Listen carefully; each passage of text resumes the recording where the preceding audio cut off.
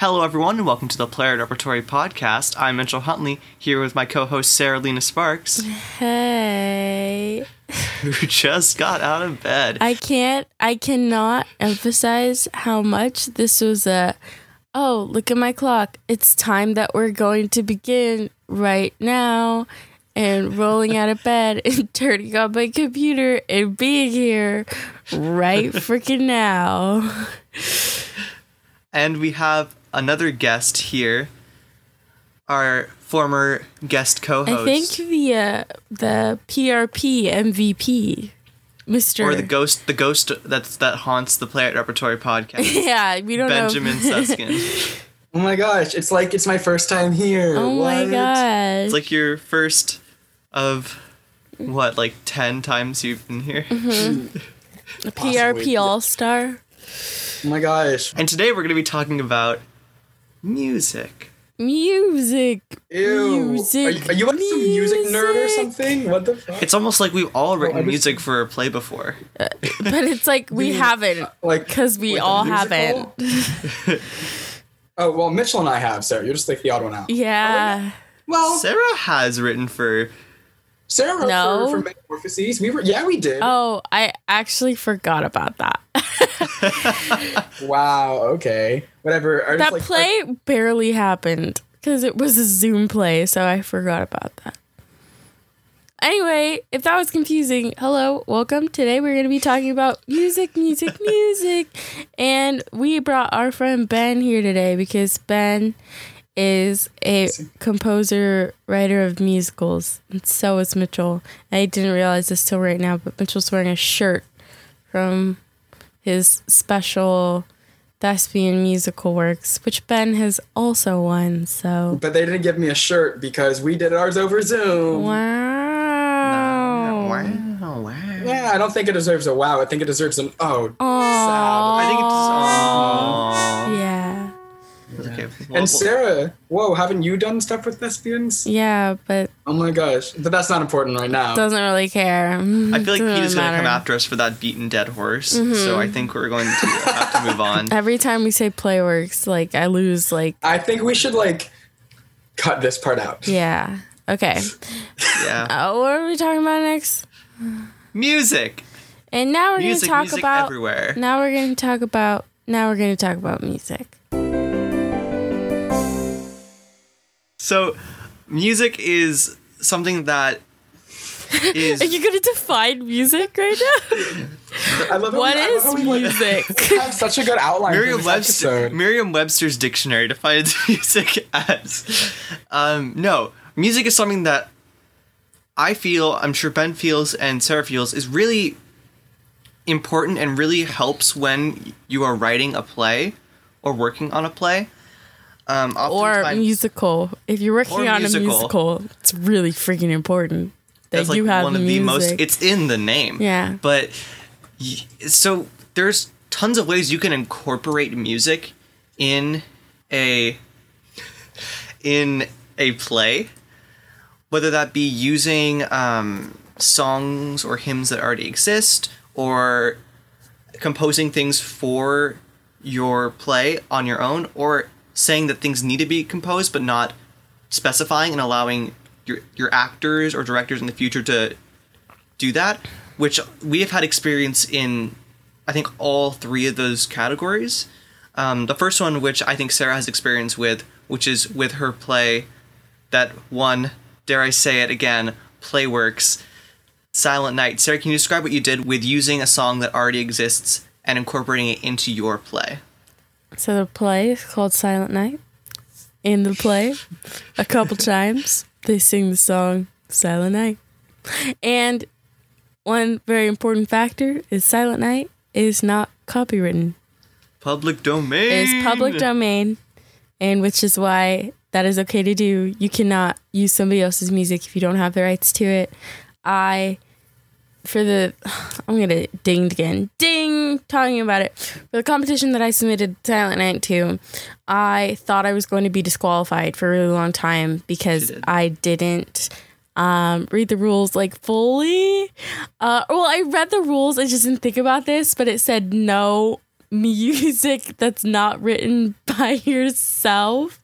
And I just forgot that Silent Night was a huge deal in the play. It's a hit, man. It's like the title. It's like the titular role, but it's a pretty big deal in the play, and I kind of forgot that I didn't write it, and I kind of forgot that it just was, I threw it in there, and so I really thought I was going to get disqualified, but they only meant use your own music because they didn't want to deal with rights and copyright and stuff, but Silent Night is public domain, so I highly encourage you to look at things that are public domain. Most all classical music is public domain.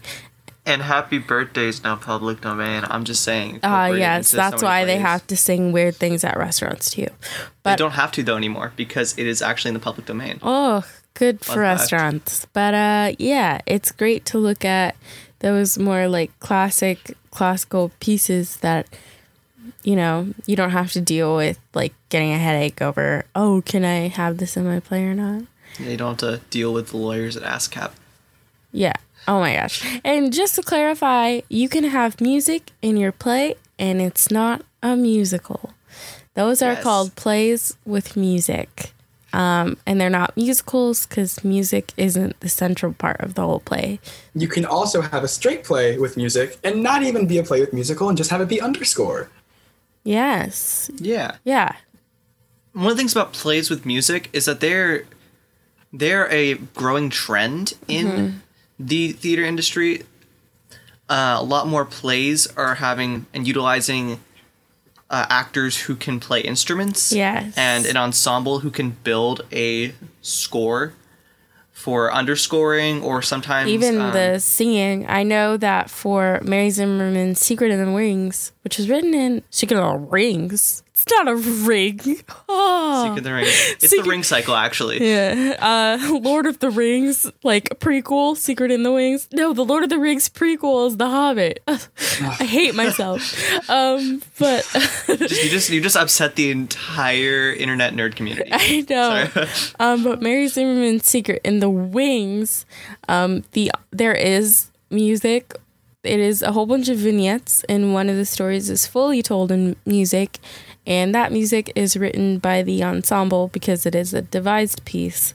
Plays with music that the ensemble gets to work on stuff with. That's a great example. Yeah. So that's another thing. Like, a lot of people, if you're an actor, heads up, people are looking for actor musicians, is what I've heard them referred to as.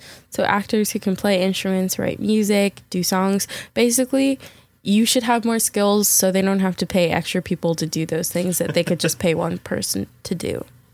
Another wonderful play with music that actually got its start at a theater that we all took classes at was Cambodian Rock Band, which is I have the script. Great play. I have the script right in front of me. I think we all saw that together, all three of us. We did, yeah. Yes, we did. It's like a bio play, kind of. It's not really, but it's like a about historic play. So it's about the band, this Cambodian rock band, where there are songs in it, but the songs do not serve the purpose of furthering the story, but rather just demonstrating the fact that they are musicians. Yeah. So yeah, you can have plays where you know you got music, and you can have music a lot of the times. It's just not a musical. That's the quintessential thing that makes a musical is that the music is used to further the story as opposed to just being part of, as opposed to being like a storytelling more part device. of the like the stylized way of storytelling. Yeah. And there's two different types of music that can be used in a play or a musical, and that's we call diegetic and non-diegetic music. Ooh, vocab. Fancy terms. Wait, do you go to I don't even know what these mean. Wait, do you go to Northwestern and take are you getting a degree in theater? What? Anyway, so diegetic and non-diegetic music. I don't even know what that means. And I've been training as a classical musician for the last 6 years. Tell me. Go ahead and tell us what that means, Mitchell. Yeah. Inform us. I will. So diegetic music is music that oftentimes in performances that are in the show and that the characters know they are singing or playing. So if a character, in Cambodian rock band, they understand the fact that they are playing music. Yes. Because they are a band, and their whole thing is we're a band That's why it's called Cambodian Rock Band.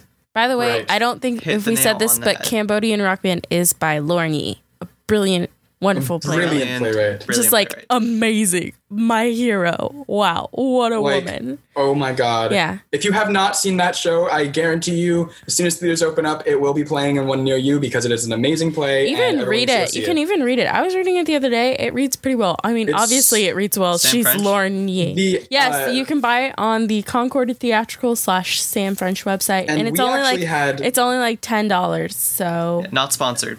and when we saw the show, we actually had a very fun experience because all about the power in the city went out at the very end of the show. about 10 minutes before the end of the show. And so I actually don't know exactly how the last 10 minutes of the show are supposed No, to we go. oh yeah, because we saw the last scene, but it was under the fluorescence. right, yeah, right. And people, the Emergency actors power. had already changed into their street clothes because they thought that they weren't gonna have to finish the show. It was We love quite live an theater. experience. Mm-hmm. Well, anyways, can you explain now what undiegetic music would be then, Mitchell? Yeah, non-diegetic music Non-diegetic. is like music that is either playing underscoring where characters don't really acknowledge it, but a lot of times musicals use non-diegetic music where characters might be singing something out to the audience and other characters in the ensemble or background don't acknowledge that this character is just singing their face off right in front of them. Or that's the way sometimes they might even join in. Sometimes they Whoa. might even join in. It's usually the difference between diegetic and non-diegetic is whether or not it's actually like a performance or acknowledged in the play versus not acknowledged or a performance in the play. Like there can be diegetic music in musicals and there can be non-diegetic music in plays. It's just often more diegetic music is done in plays and non-diegetic. Now, musicals. allow me to bring up a fun trip of a musical called The Guy Who Didn't Like Musicals, where everyone The guy who didn't like musicals. besides Paul doesn't realize they're singing, This but is he by does. Star Kid, So now, everybody. would you classify those songs besides Paul, the main character, and no one else realizes they're actually singing? So would you classify the songs diegetic or undiegetic? Oh my Because god. Paul realizes that they are singing, but no one else realizes they're singing. Mitchell and I Just gonna also saw this in person. It was a weird musical. Didn't realize I had to write an essay for this episode. Yeah. But I would Everybody, classify. welcome, Audience. audience and friends. Welcome to Mitchell and Ben's continuous, I don't want to say rivalry. I don't can say know. rivalry. Rivalry. I'll say rivalry. Old married couple, like banter, shall you say. Here it is. This is what it Bickering. is right here. Yes. And I'm normally right smack dab in the middle of it. Yeah, I am. But for right now, she is to my left on the screen, And she's underneath me. I'm looking right at Mitchell right now. Hey, Mitch. I'm looking right at Ben right now. This is our Zoom boxes, if you're Our Zoom confused. boxes. Or Zoxes, one might Never heard that say. before. So I would say that the guy who didn't like musicals, that would be diegetic. To an extent. Times when I'd say there aren't other characters around, or no, I'd actually classify all of it as diegetic because it's in the story that we know that they're performing. These characters are performing. That's what they're doing all the goddamn time in that musical. So I'd say But is that the exception and that most musicals are undiegetic then?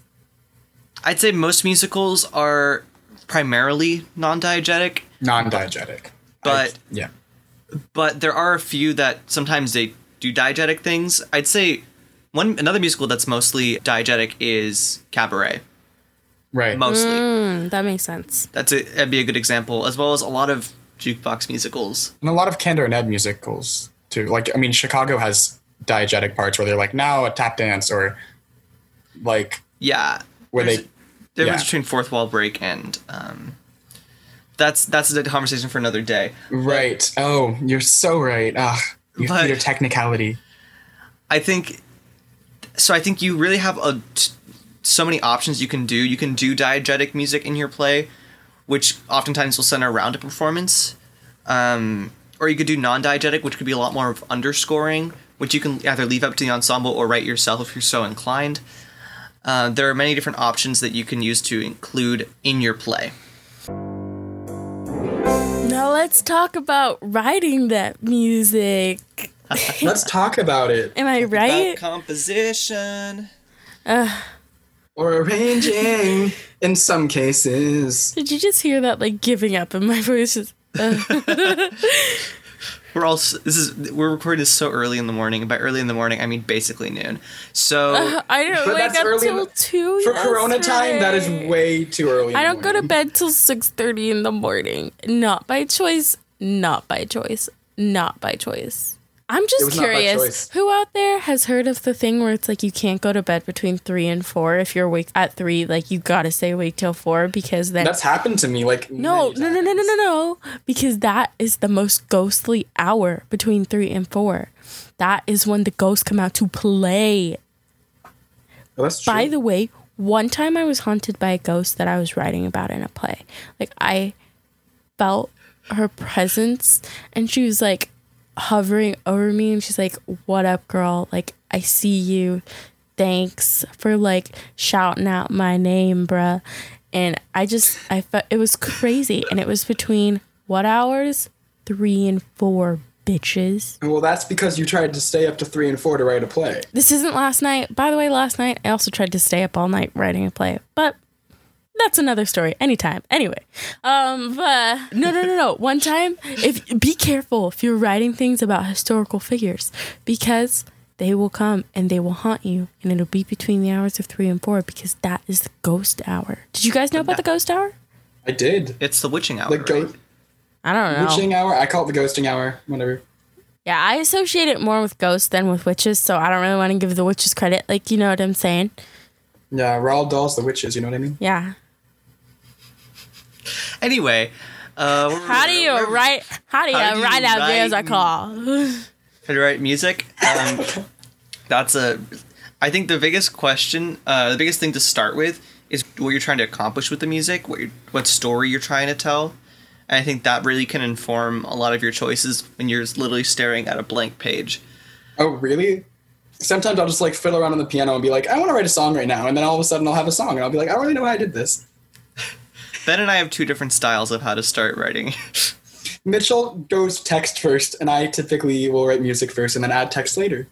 But Yeah, I think all of it comes down to what you want the audience to feel. Like, when you're tinkering around the piano, like Ben, you want the audience to feel or learn something. And even if you're tinkering around on the piano, you can still accomplish that. And I'm sure Ben accomplishes that too. Even if he starts with tinkering the piano and I start with the text that I already have and thinking, what do I want the audience to know and accomplish? right. Learn. So yeah, I know what the song is about, and I usually start with the music first so I can get a feeling for what I want the song to like to feel like better. And so then I can figure out where I want the text to sit with the music, which is in a sense limiting, but at the same time it also helps ground me when I'm writing lyrics, so I know where I want the music to lie with the lyrics, and it also helps me not feel structured by a format of a song. So I write music for plays. I also write music for films, and I take a similar approach when writing both. Usually, when I write music for anything where it's not for a musical, where there's no singing, I'll usually write like a theme for a character, or try to put that character into music, and like so you listen to the music and be like, oh, I know who this person is. Like, I can tell from listening to this, like I can tell they're like what drives them. And you can usually figure that out by using sometimes you can use instrumentation or the timbre of your composition. Timbre is sound. Like That sort of texture of the sound. Like Mitchell, when he says something and you know that that's Mitchell saying something, but when I say something and you know that it's me saying something, that's because our voices have different timbres. Or you can look at violins versus trumpets. And the reason that trumpets sound brassy is because that's the timbre of the instrument, whereas a string sounds light and airy because it's the timbre of a string instrument. So you can usually use different timbre or key signature, like major versus minor, to give you some feeling about the character. I mean, obviously, evil probably be written in a minor key signature. Mitchell actually just sent me the funniest thing yesterday. He sent me, it's the Pink Panther song in a major key. And Ooh. it is so funny. Someone described it as jaunty, and I would 100% agree. Yeah. It is. Wait, I want to hear this, Mitchell. Can you please send it to me as well? I will. And we'll link it in an Instagram. We'll link it. Ugh. The creator of said. Yeah, play it. That's all I could play though.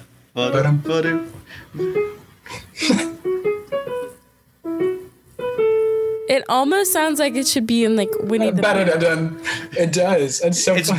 It's just the third is raised to major. It's so funny. But the third adds so much. Mm-hmm. Wow. But I think what another interesting point that Ben was saying about the themes for characters is something that's referred to as leitmotifs.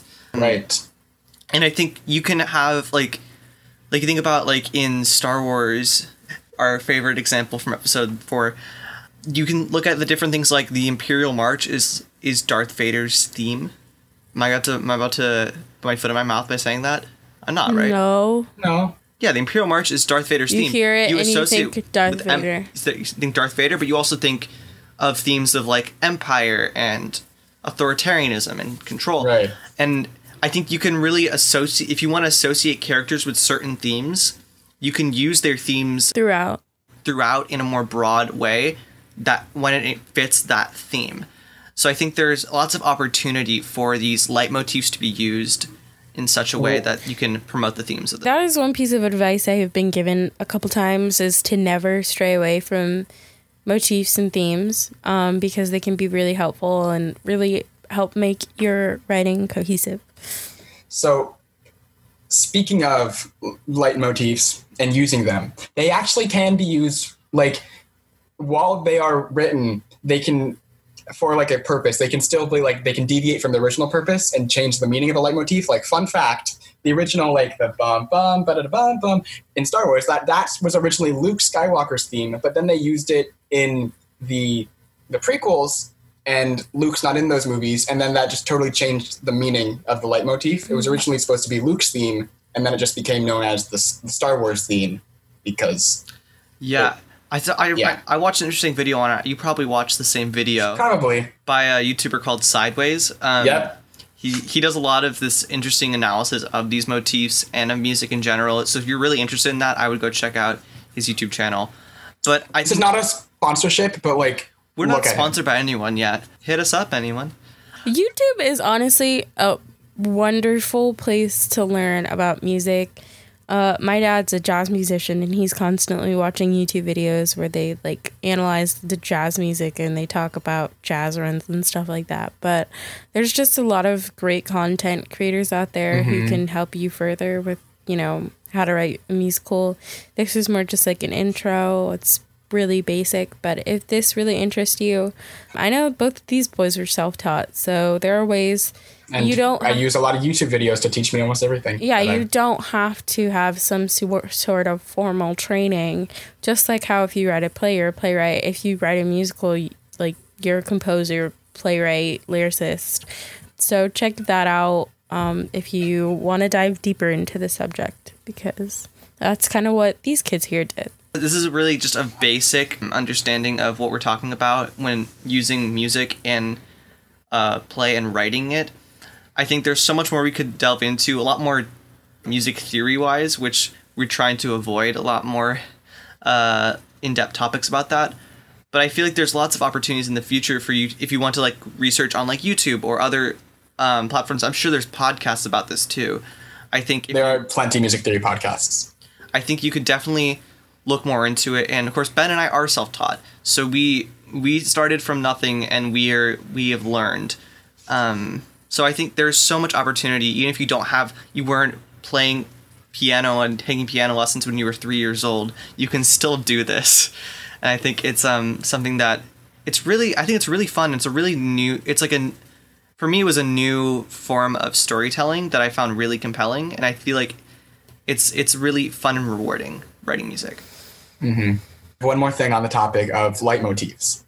Mm-hmm. So they're also very fun in musicals to use motifs for characters. People might be more familiar with is the hit musical Hamilton, an American musical. Lin-Manuel Miranda is a very big fan of using leitmotifs and has a lot of fun. He actually, in that musical, a lot of them come from names. Like every time Angelica sings about her name, she'll sing Angelica, and it's used in a bunch of different songs. And Eliza's always Eliza, which then she uses again in Burn. Hamilton. You forfeit the rights to my heart. You forfeit, and she uses her Eliza melody there again. Just a little fun thing. Leitmotifs can be used in musicals as well as being like adding a lot of like meaning to the music. They give fun little Easter eggs for theater nerds to look at and be like, oh my god, whoa, he put all these motifs in here. Like, wow. Yeah, it will make for a more cohesive story, and even though you want your audience to have things clear on the first watch or listen if it's a musical, I feel like having that really makes a cohesive story that people want to see over and over again. And you find something new every time you listen. Exactly. So that was our episode about music. Again, like I said, it was a very broad, general overview of what you can do with music in a play. If you have a play that has music in it, music composed for it, like we had Folly a couple weeks ago. By Aurora Belke.